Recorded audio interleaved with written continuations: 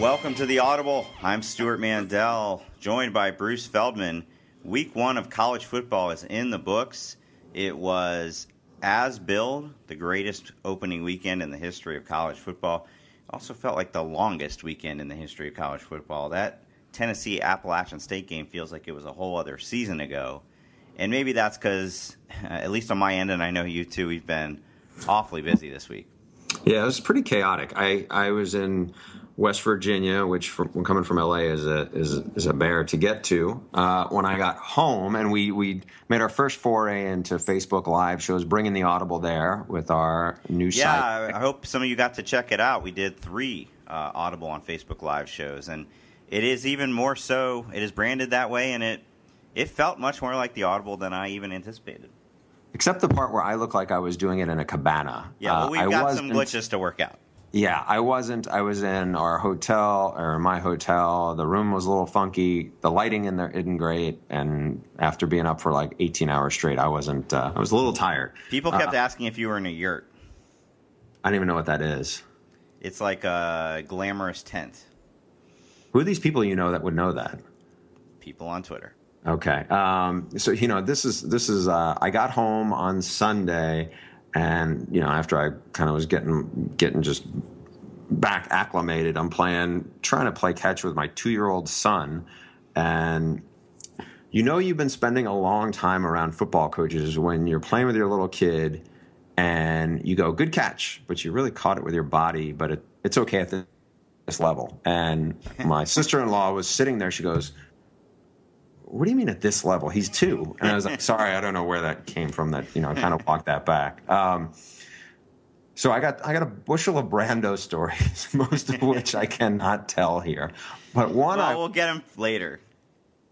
Yeah, one quick one though. So after our shows on Saturday night, I basically didn't go to sleep because it was 1:30 my time when I kind of shut down. I had to leave West Virginia at about 3:30 to drive to Pittsburgh. Brando's on my flight to Atlanta. Tim and I are sitting there. It's kind of a ghost town in the Pittsburgh airport at our gate. And I'm just kind of like looking down. All of a sudden I hear somebody go, excuse me, Tim Brando, I hate to do this early, but I have been a long-time fan of yours for years and years. Would you please sign my leg? And I kind of looked over, and there's Tim Brando signing this man's prosthesis. So... And the guy was very nice, and Tim was very pleasant to him. But it just was like, wow, I've seen pretty much everything this weekend. So, I think from what I've heard, that's actually on the tamer side of the stories. You think Tim signed some breasts? What do you mean? No. Of the Brando stories you have to share this week. Oh, yeah, it would be. I mean, but it was a Mizzou fan. He obviously didn't have the greatest time at the game, but he was very nice. And it's good to know that, it's good to know that, some of the people you I won't say interact with, but you kind of are people that have the same passion for the sport that you do. And, they're all connected by it. So from your perspective, things in LA went pretty smooth? Well, it started Friday night at the Stanford-Kansas State game. Covered that for FS1. Picked up our buddy Matt Leinart at his hotel on the way in, and remember thinking, if you had told me in 2005 that this is what I would be doing in 2016, I would not believe you. That was fun. Then I turned around the next morning and flew down to L.A. It worked out well. I was able to stream the Houston-Oklahoma game on Southwest. Your game as well, but no offense, the Houston one was a little more interesting. Hey, and there's some offense there, by the way. There is some offense. Yeah. Spent the whole day watching games. We did our Facebook Live shows. It was hectic. You do those shows, come back, try to catch some more of the games. And then to wrap it all up, FS1 had me on their Arizona BYU post-game show, which began at 11:15 p.m. Pacific, 2:15 a.m. Eastern. Who do you think our viewers were at that point? I don't even think your wife was watching. I'm guessing maybe your mom. My mom was definitely not watching. I feel what that show was, I'm guessing, is, if you've ever been to a Vegas sports book, once the games end, they don't bother to change the channel. So there might have been a few stragglers still watching at that point. Yeah, I don't know. But yeah, people with sleep issues. We used to do those at CBS Sports Network, and they would just re-air all night long, leading into Brando's radio show. So it was just kind of whatever. But All right. One of the most enjoyable things about this week, though, and really made it live up to the hype, is that I feel like the two best games of the entire weekend took place Sunday night and Monday night, just keeping the fun going. Definitely. I thought the Notre Dame-Texas game, give you some credit there, Stu, because I took issue with you. I think I changed it to say it was the most intriguing game of the weekend, but that one exceeded the hype. I mean, you had 4 quarterbacks. 3 of them played really well. I mean, Zaire didn't really do much. I think he had three drives in the first half that yielded nothing. But, Deshaun Kaiser was fantastic. I ended up actually have a story up now on foxsports.com about him. Shane Buechele was more than as advertised, and Tyrone Swoops, I think, to me, is one of the better stories right now in college football, of a guy who has embraced, he's seen it up and down, more down than up, in his career at Texas, and a lot of people have not been so kind to him in his abilities. And he's embraced all the stuff that Charlie Strong wanted him to, and he was a star on Sunday night. And I thought that's a pretty cool thing. And what did you have Texas winning 9 games this year before the season? In the Big 12 standings, I think I said 8-4, but then I ramped it up in the next weeks after that and said 9 or 10. That's why I was so intrigued by this game, for exactly what happened. Now, I couldn't have guessed it would be this double overtime thriller, but having seen Texas' spring game and been down there in the spring, I had a feeling, obviously you can't predict how a true freshman quarterback is going to play, but I had a feeling that this big offensive makeover at Texas was going to pay off. And then I was look, you remember when I went to Notre Dame and he announced he was going to play them both, I thought that was a bad idea, and I still think it's a bad idea. I hate the fact that a coach, Deshaun Kaiser comes out and leads them down the field to the touchdown, and because of some preordained plan, he pulls them and brings Zaire back in the next series. And that continued for, I believe, 3 series before Kaiser finally took over for good. And like you said, it's rare to see a quarterback, he filled in last year when Zaire went down.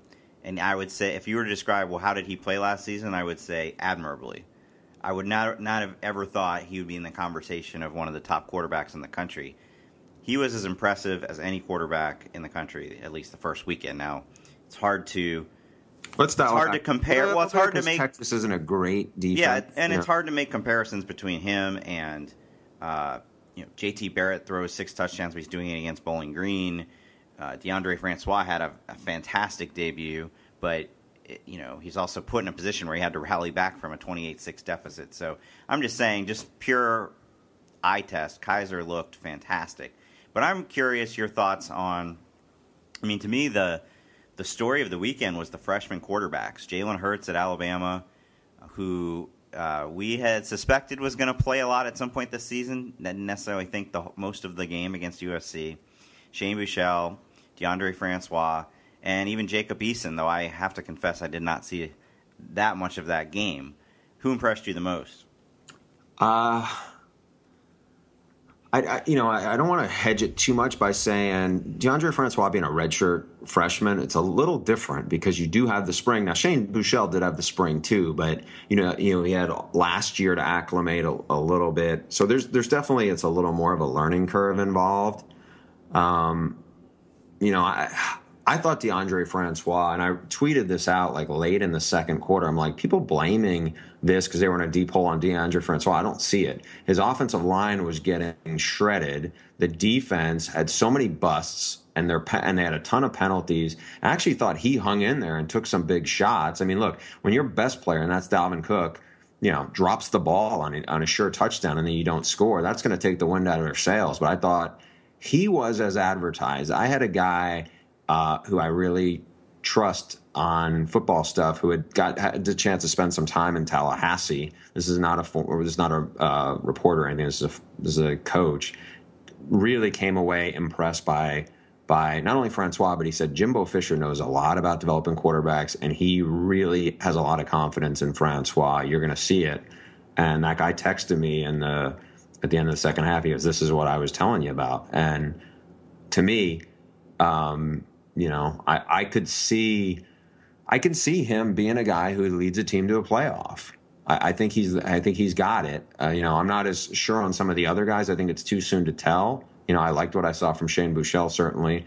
Hurts was really good. I wouldn't, I think it's the smaller sample size with him, though. And quite honestly, I thought USC had major meltdowns there. It was, to me, USC was one of the biggest duds of the opening weekend. You? Yeah, and the thing is, you never know which of these opening week results. I mean, will USC end up being a 4-8 team, and we'll all say, well, of course they beat them 52-6. You don't know. I have to go with Francois. I mean, this may sound strange to say, but Buechele was pretty much, I don't want to say it's pretty much what I expected. That's not fair. But it didn't surprise me as much as Francois, because if you had said to me before the game, this is how it's going to play out, Florida State's going to come out and struggle on offense, Dalvin Cook will be okay, but Francois will struggle, but they'll win because they have such a great defense. And for the first half, it was the exact opposite. They never did really get Dalvin Cook going on the ground. He actually ended up playing a huge role in the receiving game. So it wasn't just that Francois was playing as a redshirt freshman. He took the team on his back, threw for over 400 yards, and I think most impressively did not have a single turnover in his first start. So absolutely, he seems like he has that it factor. But I would also just say that the Florida State defense you saw in the second half was scary good. They just destroyed Ole Miss offensive line.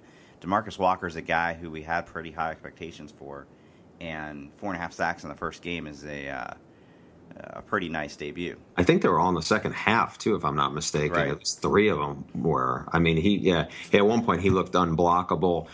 Chad Kelly, he was rolling for a while, and then all of a sudden it was like, where did he go in the third quarter? And, you're a senior quarterback. I'm not saying, he was the... you asked about surprise. I think at some point we're going to talk a little more about disappointments. Yes. For being the guy, I thought that there was just some empty drives there where it just looked like he didn't have them dialed in, and that was a concern, I think. In terms of the Jalen Hurts factor, this is fascinating. A true freshman quarterback has not led a team to the national title, I believe, since Jameel Holloway 31 years ago. But I feel like if anybody could do it, it's Nick Saban. And I rewatched quite a bit of that game yesterday, just on the cut-up version. And what's interesting is I don't know if USC just was completely unprepared for a dual-threat quarterback, or they're just not that good. But when he was in the game, when Blake Barnett was in the game, they didn't run the ball very well. When Hurts was in the game, it wasn't just what he did. It was his presence that caused these huge holes to open for Damian Harris. It's amazing because we've watched Alabama win 4 national titles a certain way, and now they're going to try to do it. It's not a completely different offense, but it's the same thing that so many other teams have done with a dual-threat quarterback, and is he going to keep it or is he going to hand off? Now that is part of the Nick Saban offense. Yeah, well, I mean, in actuality, all 3 quarterbacks who are in this kind of mix right now are all more athletic than probably any quarterback Nick Saban has had. I'm trying to remember back even before, certainly before John Parker Wilson, like who was Alabama's quarterback even before Saban. It's been a while, but Brody Croyle. Yeah, Brody Croyle was actually a pretty good athlete, but you look at Blake Barnett was a guy who was recruited to Oregon at one point. He's pretty athletic. Certainly Cooper Bateman, who's like a 4.65 guy, is as athletic. Jalen Hurts is on a little bit of another level from Cooper Bateman, though. I mean, remember, we were talking about the guy who was last, winter. The first time I really heard much from them kind of was when he was the guy on the scout team trying to be Deshaun Watson. And apparently everybody said he did a very good job. Now, Deshaun Watson still lit them up. But, it's going to be very interesting to see how that develops. Again, I wonder, like you said, how much of this was USC melting down in a spectacular way? Because they had played very well in the first quarter, and then all of a sudden it was just like, all right, that's it, we're out of gas. It just seemed like it all went downhill for SC after the infamous Jabari Ruffin crotch stomp. They just melted down from there, and let me just throw this caveat out there for everything we're going to be talking about today. You don't want to read too much into one week. Stanford last year, great example. But this just kind of gives fuel to the fire of the skeptics, myself included, of why did USC hire Clay Helton of all people? Why did they promote him without really even trying, as far as we know, trying to pursue some of the more high-profile guys out there? This is a mess he's got on his hands. Yeah, our friend Ryan Abraham, I remember this is exactly where I was, riding in his car on the way to the press conference where they were announcing Clay Helton. And his thought was, first of all, it's Pat Hayden is making decisions, and Pat Hayden made a lot of bad decisions, and not that in a relatively short period of time as a USC AD. But one of the things he thought is, you're making this decision. It's like, well, who are you going to afraid? You're rushing into it. Who are you going to be afraid that is going to snatch him away? Memphis? You really worried about a guy's going to go to Memphis? And look, Clay Helton may turn out to be a really good coach. I mean, I can say this. I like him personally. That doesn't mean anything, but we'll see. I mean, he's 0-3 for the start. They didn't look good in the bowl game. I think a lot of people thought they'd lose this game. They didn't think they'd lose this game as badly as they did. I know from talking to some Alabama staff since the game, they were shocked at how bad USC looked, and just even from a personnel standpoint. I mean, to me, the biggest head turner of all of this is that Alabama held Juju Smith-Schuster, who was a guy that Nick Saban compared earlier in the week to Dez Bryant, held him to one catch for 9 yards. I mean, that's domination right there. When your best offensive player does absolutely nothing, even in a game where it turns into a rout, they couldn't get him going anyway. Right. So, going back to the Jabari Ruffin cheap shot, and there was a bad cheap shot in the LSU game as well. Were you surprised that USC isn't suspending him any further, given that was I mean, that's more than just a low blow. To me, that was like one of the worst moves we've seen in a while in a football game. I always think it's a cop-out to suspend a guy for a half as opposed to a whole game. But beyond that, we live in this age where, they could have come out and announced a 6-game suspension. There still would have been people on Twitter who wanted him, put in jail. I would just say this. The standard punishment in college football, and I'm not saying like they all got together and agreed on this, but from what I've seen, DUI, 1 game. Jeffrey Simmons stomping on a woman, 1 game. Why would we expect a cheap shot penalty in a game to be something much more massive than that? Yeah, I mean, I guess the question is, and I'm not saying that stomping on a guy's junk in the middle of a game is worse than, DUI, you can kill people. Exactly. Jeffrey Simmons pummeled that woman, but let's focus in on your USC. You're the new head coach at USC. You clearly, had a player, have such a lapse in discipline in a game. Are you sending the message to the rest of your team, hey, this is not acceptable? Jabari Ruffin, by the way, is just a guy. I mean, he came in with a pretty good recruiting hype, but he hasn't really done much of anything. I don't know. I mean, again, Les Miles had a guy who had had even more violent act after it looked like, essentially LSU's game was over, and just body slammed a guy. And, he wrote an apology letter, I guess, or called the guy. But, I mean, you think LSU was and Miles were soft on how they handled it? I mean, I guess I'm going to take flack for this and be in the minority, but I think 1 game, any sort of suspension, you've taken a game away from a guy, I think it's if they had just kind of, shoved it under the rug and said, like, oh, he learned his lesson. I mean, come on. They suspended him for a game, and the SEC upheld that. So I think it's fine. I think, but I wanted to get back to something. You mentioned the Alabama staff and them being surprised how bad USC was. Well, speaking of the Alabama staff and former USC coaches, this one kind of flew under the radar over the weekend. Our buddy Clay Travis broke the news. Steve Sarkisian, before he even got to call his first game for FS1, which was supposed to be this coming weekend, joining the ever-growing support staff at Alabama, reuniting with Lane Kiffin. Nick Saban announced it and said he... Are you going to miss working with Sark? Yeah, it was a great run we had together as fellow Fox employees. No, I never saw him.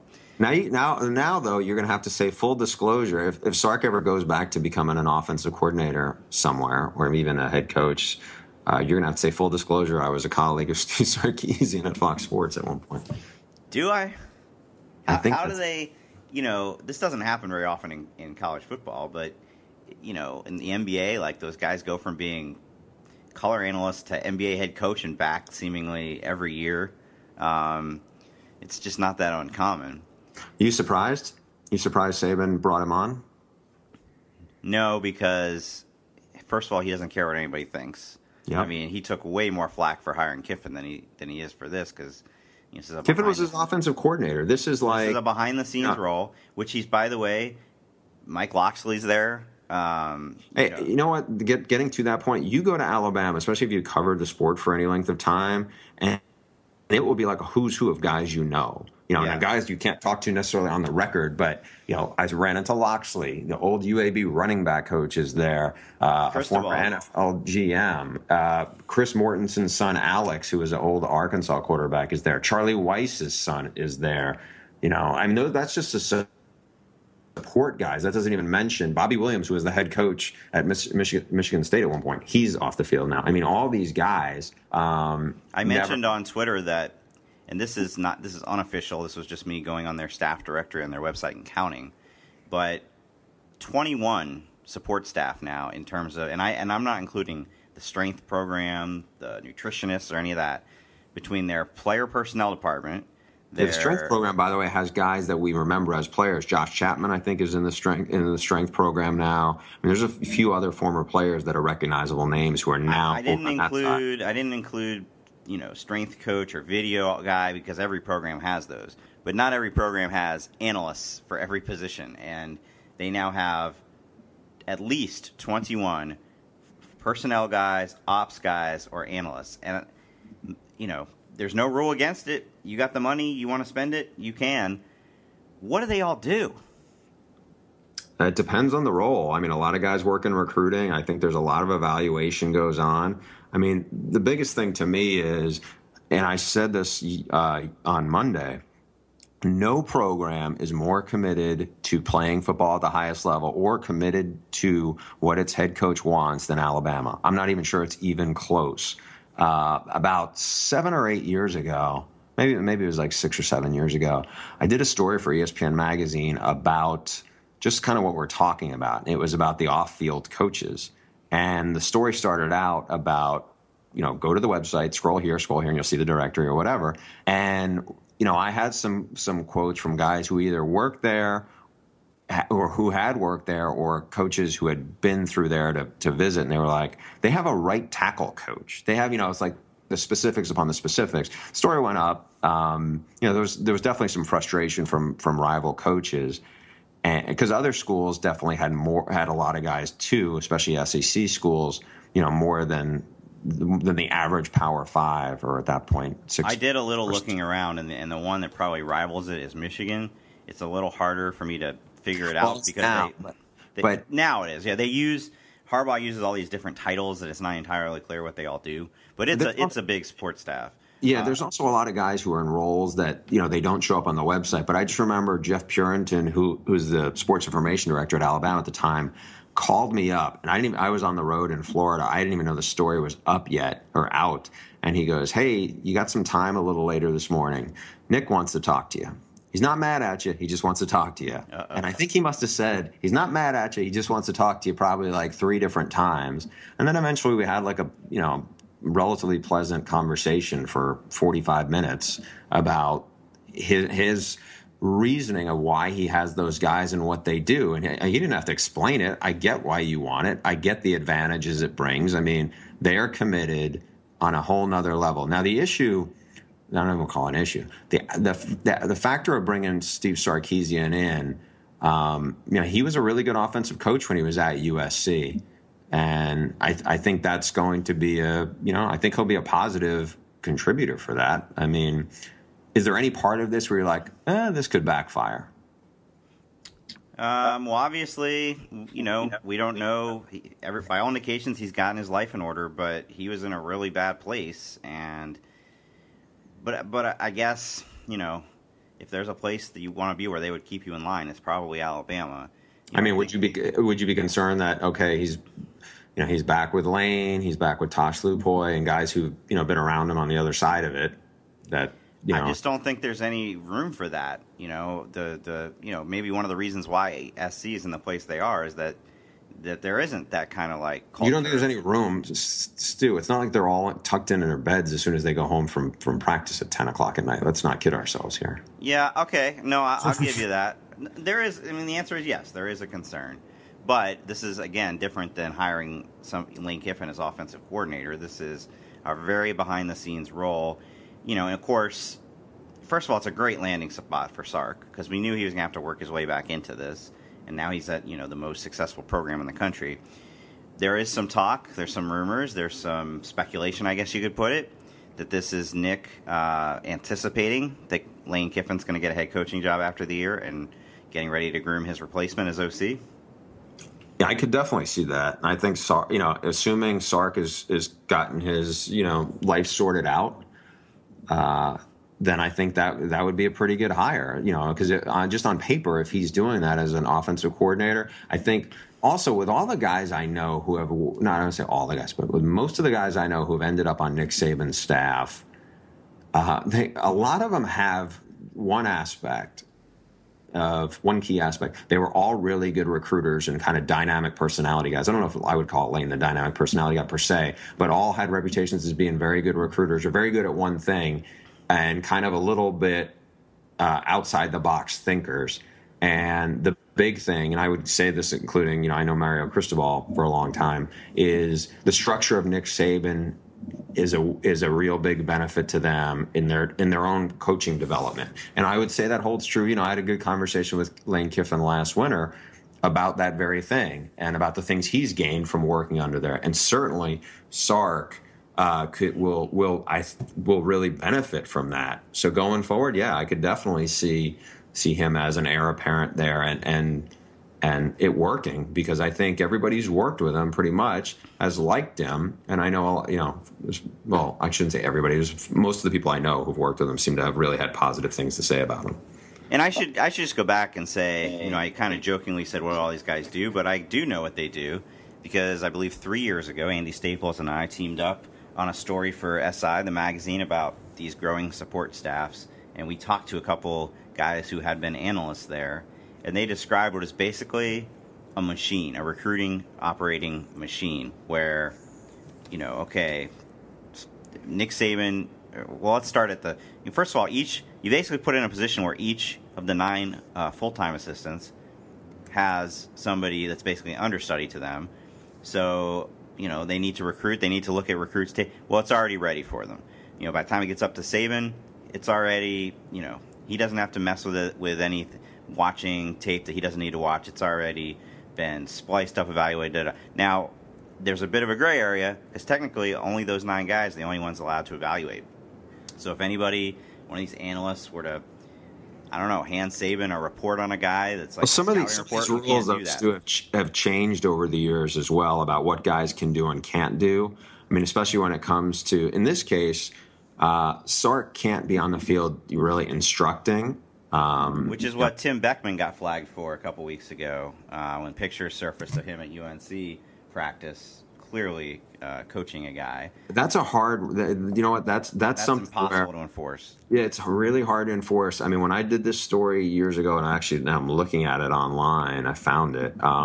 One of the criticisms was, which of these schools' compliance staff is really going to enforce this stuff? Right. Rich Rod's staff at Michigan got pressure on some of these similar things, and it's a question of how, when USC was coming out of their NCAA sanctions, they really were all over this. I remember Chris Kiffin, Lane's brother, was on Lane's staff, and he really could not be involved with actual instruction and practice. I mean, they were monitoring that kind of thing. And the other thing these guys can do, and this is my guess with Sark, is that he's not really being brought in on the recruiting end, but they can do a lot of self-scouting.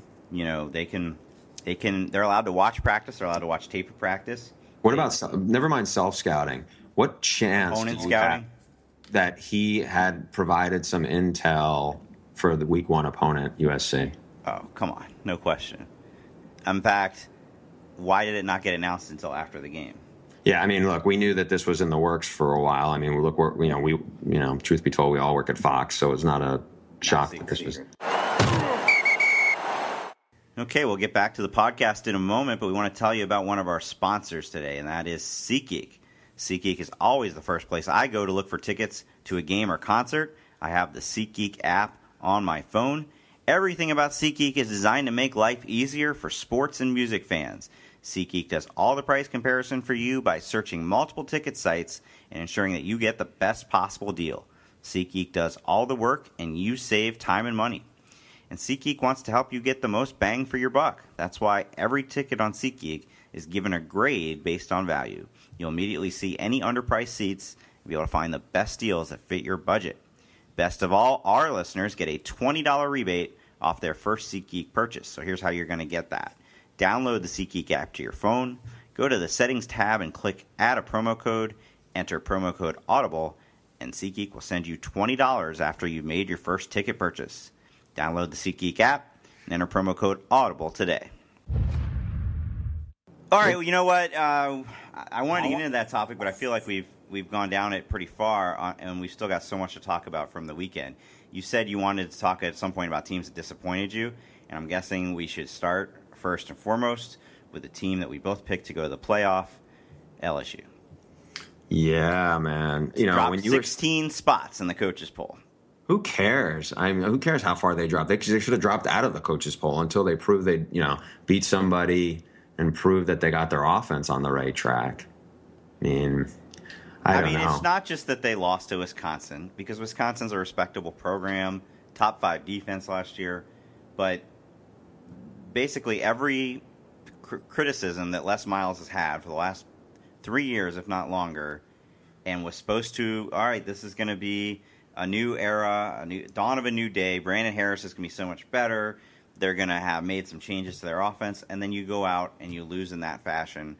You only score 7 points and don't even get 260 total yards. If not for 2 turnovers deep in, one was a pick 6 and deep in territory, they might have gotten shut out. And of course, the game is sealed on a just awful Brandon Harris interception. Nothing has changed in Baton Rouge, and I don't want to rule them out completely. They're so talented; they should still win games. But no, this is not the team that's going to contend for the SEC championship. And I think it's interesting, the contrast between them and Alabama. And this was brought up last year too, when the whole debate was going on about his job security. Is that you go back to 2011 when they were number 1 and 2 and they played each other, and it was this 9-6 standstill. Part of it was because they were basically running the same exact offense. It was like the mirror image of each other, just kind of going back and forth at each other, and neither could move the ball. Well, Nick Saban has adapted to the times, first with the no huddle. Now he's got a dual threat quarterback. He's doing all the, a lot of the spread stuff. And Les Miles is doing the exact same thing he was doing in 2007. Okay, Stu, so I'm going to throw this at you and you tell me. Over under, Les Miles is the head coach at LSU in 2017, and I put the over under at 50%. What do you take? I will take the over. You think he's going to be there next year? No, I thought you meant no, I don't. I don't think he's going to be there, and I think there's a better than 50% chance he won't be there.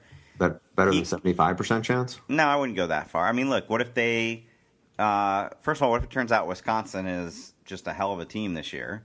Really believe that? I mean, I think they're better than I was going to give them. I mean, I thought they were going to take a big step back. I still think because their schedule is so loaded. It's a tough schedule.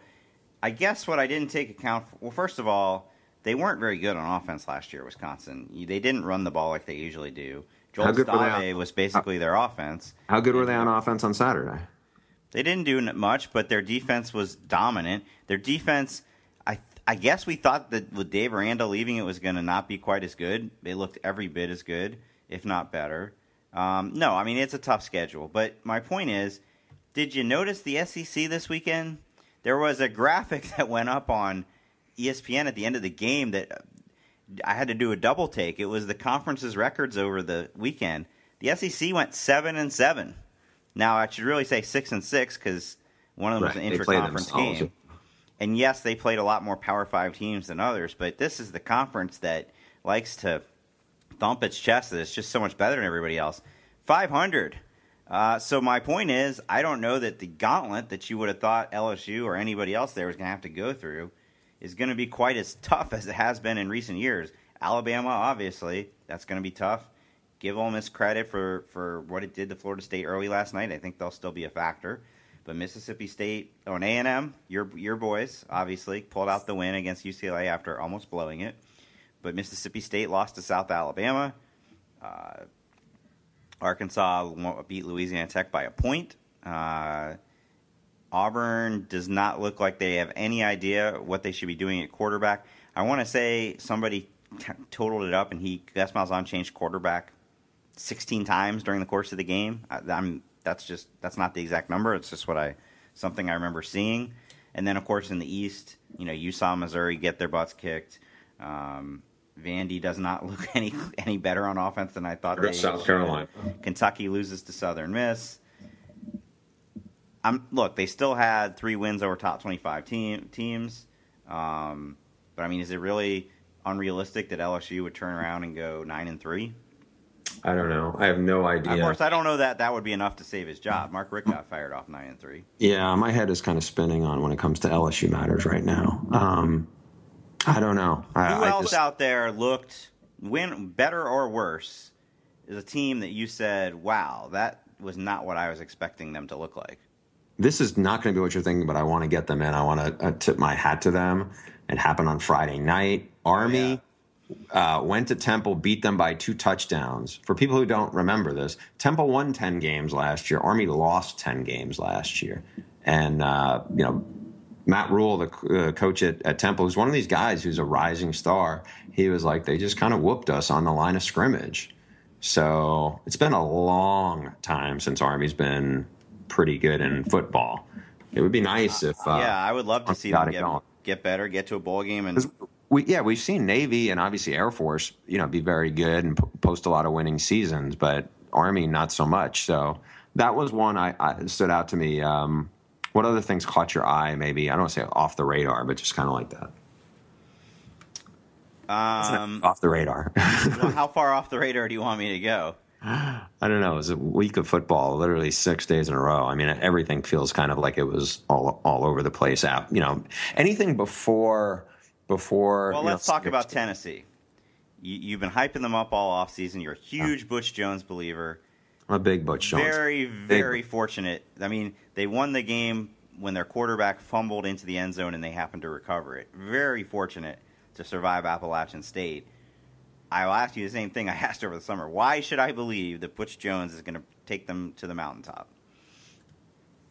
I'm not saying the mountaintop. I said the mountaintop to me is not winning, and this is not me walking it back. The mountaintop is not winning the SEC East, because I don't think the SEC East is that good. You outlined plenty of reasons why it's not. So, I have them as a fringe top 10 team at, I think, number 9. The reasons why I think they can be that, and here's why I was kind of like, ooh, this is not a good sign, was the 3 big leaders that kind of had me sold on this team from this spring: Derek Barnett on defensive line, Jalen Reeves-Maybin linebacker, and Cam Sutton cornerback. 2 of those guys, Cam Sutton had a big fumble of a punt, and Jalen Reeves-Maybin got ejected for targeting. So when you have guys like that who struggle, it's a different deal. The other thing is, and this is a bigger concern to me, is quarterback play. I mean, I love Josh Dobbs' story and everything, and he can make some plays with his legs, but he has got to find a way to get better and more consistent as a passer, or else I don't see, I can see them win 9 games. I can't see them being much more than that, although, who else is that good at quarterback in the SEC?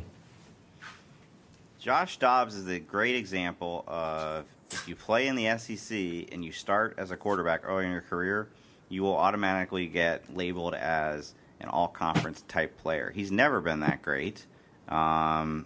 He did shred Northwestern in the bowl game, but for the most part, he's never looked like an elite quarterback to me by any means. And I don't want to put all the blame on him because, frankly, where they struggled the most was their offensive line. And I tried to give App State some credit on Twitter, pointing out they were the number 11 defense in the country last year and they won 11 games, and I immediately got just inundated with insinuations that I was trying to spin for Tennessee, that I'm one of these SEC apologists and trying to spin for Tennessee. I think if you know me, you know that's not. Well, don't you try to prop up the SEC network all the time? Yeah, exactly. Like the guy at Fox is trying to prop up the SEC network. I was just trying to give App State some credit because I think they're a good team. You couldn't watch that and not be impressed with their defense. But that being said, if you're really a top 10 team, a possible SEC champion, although I won't buy that now, you should be able to handle them. And their offensive line got, I would say they lost that battle for most of the night, and that probably didn't help Josh Dobbs at all. But he made some pretty bad mistakes as well. I'll give you a quick scouting report from the Stanford K-State game. Christian McCaffrey, still good. Next, no. The one reason I thought Stanford would be pretty good this year, their defense was so good for a few seasons when they were just shutting down Oregon. Trent Murphy was there, Shane Scope, great defense. Last year took a step back, and not unexpected with how young they were. But from talking to Lance Anderson, their defensive coordinator, over the offseason, they felt like this one could be pretty good if a couple of the defensive linemen developed, and they just completely shut down Kansas State. It was a really impressive defense. Let's keep in mind, Kansas State was pretty bad on offense last year. They were, and Jesse Ertz, they were counting on him, and he didn't play much last year. But if you had to guess, 6 weeks from now, will it turn out that Stanford's defense is actually not that good and other teams have exposed it, or that K-State's offense is not as bad as it looked that night? I think I think K-State's offense will get better. I think they'll find Byron Pringle a little more, the JC receiver. But look, I don't think that was an awesome showing by Stanford by any stretch. I mean, you look, and I don't think this is me, and no disrespect to Stanford, but there were some really questionable pass interference calls in that game that if 2 of the 3 went the other way, I'm not sure Stanford wins that game. David Shaw also pulled a Brian Kelly on us. Ryan Burns started at quarterback and looked terrific. He's like throwing darts on third down. So, of course, just as planned, he pulled him on the third series for Keller Christ. And I felt like Ryan Burns was never in that rhythm again the rest of the game. There was another one I wanted to bring up, and that was somebody that looked a lot. Oh, my boys at TCU. Months. Oh, they're going to be great on defense. They're healthy. Trust me, Gary Patterson. The South Dakota State quarterback just shredded them. And this is the wrong Dakota State, by the way. This is the one that hasn't won 5. These are the Jacks. I feel like I know more about South Dakota State than I should, and the reason why. Well, explain it then. Explain to me how they scored 41 on TCU. You know what? I can explain. There's one. Do you remember years ago? This will ring a bell with you. You had a kind of look like a gruff-looking D-line coach, which is probably a kind of not an oxymoron. What's the opposite of an oxymoron still? Redundant. It's redundant. I'm sorry, it's redundant. Okay. But anyway, it was a guy putting his resume out there on social media. Do you remember this? He was a coach at Ball State. Oh, yeah. Oh, gosh, what was his name? I'm going to blank on it, too. I can see his face. He was using Twitter to basically be like, I'm a D-line coach out of work. I need a job. And I gave him a little credit. I gave him a little pub. So his colleague at the time was a guy named Jason Eck, who was a young offensive line coach. Yes. He had played at Wisconsin. Very good sense of humor. He kind of reminds me of like a bigger Jason Siegel. But I would always have drinks with him at the coaches convention. He's a pretty sharp guy. He's bounced around a bunch of places. He was at Montana State, which is the same school that Dakota Prukop came from last year, and he's there now. And they have they're a pretty good program. It's just they're not North Dakota State, and that's one of the things. So when I saw them kind of rolling, I was like, good for Eck. I don't think this is going to hold up for 4 quarters, but you see a lot of games like this where the FCS team or whatever kind of.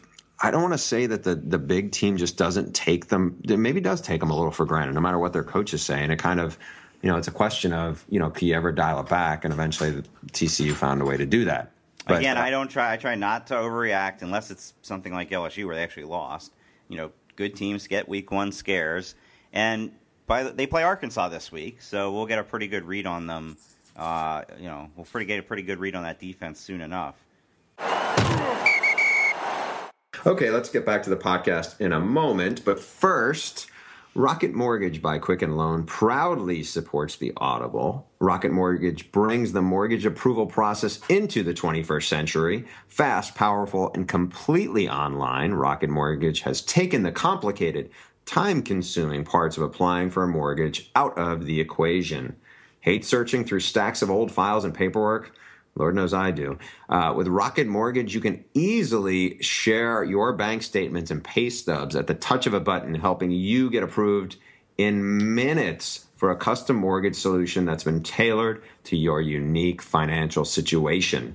Even better, Stu, with Rocket Mortgage, you can do all this on your phone or your tablet. It's a quick online process that you can manage from the convenience of your couch. And that's pretty much where both of us work, right? We both are use the couch as the office. Yes. Yes. No, wait, no. You write everything on your couch. I try to primarily use my desk, but when you're writing a Florida State looks like a national title contender story during the middle of a Florida State game, I am doing that on my couch. Okay. So, like that, if you are looking to refinance your mortgage or buy a home, check out Rocket Mortgage today at Quicken Loans /Audible. Oh, my gosh, Bruce. We've been doing this for 45 minutes, and we've yet to touch on arguably the biggest story of the weekend and just complete vindication for you. Houston. How did we go this long without talking Houston? You're the president of the Tom Herman fan club. You told us for weeks they were going to beat Oklahoma, that they are capable of going to the playoff. I think you have them as a preseason top 5 team, and they looked the part. And yet you're going to tell me, I presume, that Houston needs Oklahoma to at least win 10 games and needs Louisville to win 9 or 10 games to have any hope, even if they would run the table and go 13-0 of making the playoff, because the guys in the committee will find a way to crap on them. True? Yes. Well, you don't know what people have said. It's just not as simple as, well, if they go, people always want to say, like, if this team goes this record, will they make the playoff? You don't know what the other contenders are going to be. Are they going to be going up against one-loss power conference champs? Because that's going to be tough. Or is there going to be a situation where the Pac-12 champ is 10-3 and whatnot? And let's go walk it through a little bit. Let's say Stanford loses 2 games in the Pac-12, yet wins the title, and they are 11-2, and Houston is 13-0. Oklahoma goes on to be a top 20 team. Maybe they don't win the Big 12. Clemson goes on to be a top 20 team. Do you think? You mean? Yeah, I'm sorry. Yes. Do you think Houston at 13-0 should trump a 11-2 Pac-12 champ, whether it's Stanford or whoever? I just say if there's a 2-loss Pac-12 champ, match that up. Sorry, you're not going to goad me into dealing with absolutes. I'll just say this is how it's going to play out. They need what you just said. They need Oklahoma and Louisville to carry their weight. And by the way, Lamar Jackson 8 first-half touchdowns against Charlotte. So that those are wins that you can't possibly downplay. If Oklahoma turns out to be a 7-5 team, then that'll work against them at the end of the season. They also need at least one AAC team, and I don't know who that will be. Probably not Temple, whether it's Cincinnati or Memphis or USF. Somebody's got to be a top 25 team from that conference that they beat. At that point, I think they'd be in decent shape, and I think we would find out. Again, they've said it many times. The committee. 4 best, not 4 most deserving, 4 best. And I don't, the Florida State team that you saw just not roll, but have this massive performance against Ole Miss, granted without DeAndre Francois. They beat them in the Peach Bowl handily. This wasn't a fluke thing against Oklahoma. They went out and took it to them. Granted, that ridiculous kick 6 played a big part in it. At some point, those people in that room are just going to say, I've watched them play, and I think they're that good.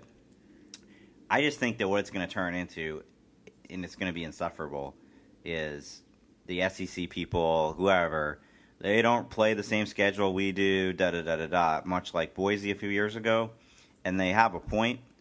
But the thing with Boise was always that they felt like they were a very good team, but they were overachieving. Also, they didn't play this kind of schedule. They would play one really good team at the beginning, and that would be about that. Also, though, Houston looks the part. Houston looks like a team that if you threw them in the Big 12 would be one of the best teams, if not the best team in the Big 12. Yeah, and also I would say, remember, there's 4 spots, not 2. Yeah, and so that helps you. That's where this system is probably a little bit better for a Group of 5 school than the BCS. But on the other hand, in the BCS, if you went undefeated and there weren't 2 other undefeated, you were probably going to the BCS title game.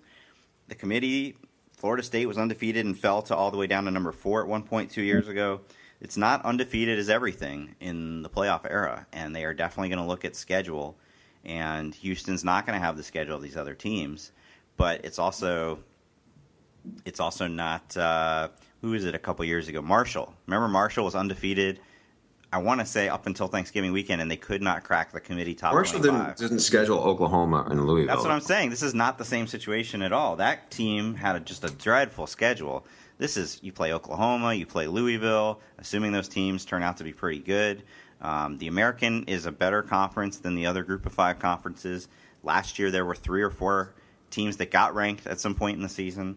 So I'm fascinated to see what happens. Now, I talked to Tom Herman on Sunday, and he wants to obviously tamper that already and does not want people going down that road. They play a Thursday night game. They play Lamar this week. Then they play a Thursday night game at Cincinnati. I don't think that's a certainty, although I think they're better than Cincinnati. But Thursday night games on the road are always tricky. So if they get to 8-0, 9-0, by the time those first rankings come out, I will be fascinated to see how the committee treats them. As of this recording, I don't believe the new AP poll is out yet, but the coaches poll moved them up to number 6. That's nice. I don't know. I'm sorry. If you're a 2-loss team in a conference and they schedule what they scheduled and we saw, it wasn't like they barely won or it was flukish. Yeah, I don't think 2-loss is going to be the issue. I think it's going to be the one I could see being just a infuriating debate will be if an SEC or Big Ten team, Ohio State. You know what? If it's Ohio State from last year, 11-1, but not against the world's greatest schedule and doesn't win their division against undefeated Houston. Yeah, I say this though. After what you've seen now, after what you've seen in the Peach Bowl, after what we saw in the opener against Baker Mayfield and a very talented team, after what you know of Tom Herman when he really had a huge role in helping Ohio State win a national title and beat Alabama, unlike these other ones you're talking about, do you think Tom Herman, with a while to get prepared, I'm not just talking like a week, I'm talking a month to get ready for a matchup against the playoff, assuming Greg Ward's still healthy, we know that defensive line's really good. I think he gives them a puncher's chance. I mean, I think they would have had a better chance than if you put, and as much as I stumped for them last year, if Iowa went in there to play Alabama. I mean, I would give Tom Herman's team against anybody, any of these teams. I mean, I know they're all going to develop, and I'm sure, Clemson and Alabama and Florida State or whoever are going to look good. But, there's the thought in the back of your mind, this other guy could outcoach these guys. And Todd Orlando's really good on defense too, by the way. I mean, of course that's the case. This is a team that in its last 2 games didn't just edge out, but beat pretty handily Florida State program that had played either for the national championship or the playoff the 2 years before that, and I believe will go on to play in the playoff this year, and then beat an Oklahoma team pretty handily that was in the playoff last season. I would give them a fighter's chance against, I would say, anybody but Alabama. I think the talent gap there would be just too much for any coaching scheme to overcome. Well, Nick Saban has had issues with mobile dual threat quarterbacks. That's true. I mean, Herman flat out said, we don't have as good of players as Oklahoma does. The starting 22 against their starting 22 is not that bad. Greg Ward's a difference maker. Their D-line, and as you've talked about many times, is big time. I mean, that's the one area where, there are good Power 5 programs that wish they had a D-line like that. The Tom receivers Herman came up big against Oklahoma. I thought the Catalan, the transfer running back, came up looking pretty good. It's a difference. I guess it comes down to that, and I hate that we're getting so into this now because it's going to come up many times if they keep winning, but there's a difference between, if you put Houston in the SEC, how many games would they lose versus if you put them against Alabama or Clemson or whoever in a one-game setting, could they win? Yeah, it's a moot point. I mean, that I sat in Tom Herman's office a couple weeks ago, and he made the whole point about, top to bottom roster, or that, how many our guys would have been recruited over Oklahoma. What he didn't say, and what I wonder if it was in the back of his head, is who's a better coach, me or Mike Stoops, when it comes to, that matchup. And those are big deals, especially when it comes to in-game adjustments. And, there are times when his teams don't look so great. And then all of a sudden, like it happened in the Ohio State game against Alabama, they took over in the second half. One last thing about Houston. This came out at the game, their AD talking to reporters, and I found this pretty astounding. That there's an agreement that Tom Herman will get a $5 million bonus if Houston gets invited to the Big 12. Obviously that's an attempt to keep him there if they become a Power 5 school. But I just, people sometimes feel queasy when like a coach's bonus is tied to, academic, an APR score or this or that. He literally has no control over whether they get into the Big 12.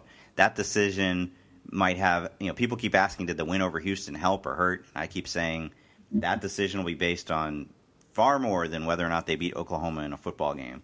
So he stands to get $5 million off what will basically be like, what mood is David Boren in that day? Before we forget, on the subject of that, I know we talked about this on our Facebook show, and I would bring it up again. So you and I have conflicting information on this. Somebody I talked to who I trust more than anybody I know on the Big 12 issue of expansion surprised me by saying he's convinced it's happening, that the power brokers, the real power brokers of the Big 12, which are the presidents, want this to happen, that Houston would be a yes, and that BYU would be a yes, and it's possible there could be two other schools. They like Cincinnati. I don't know who the other one would be.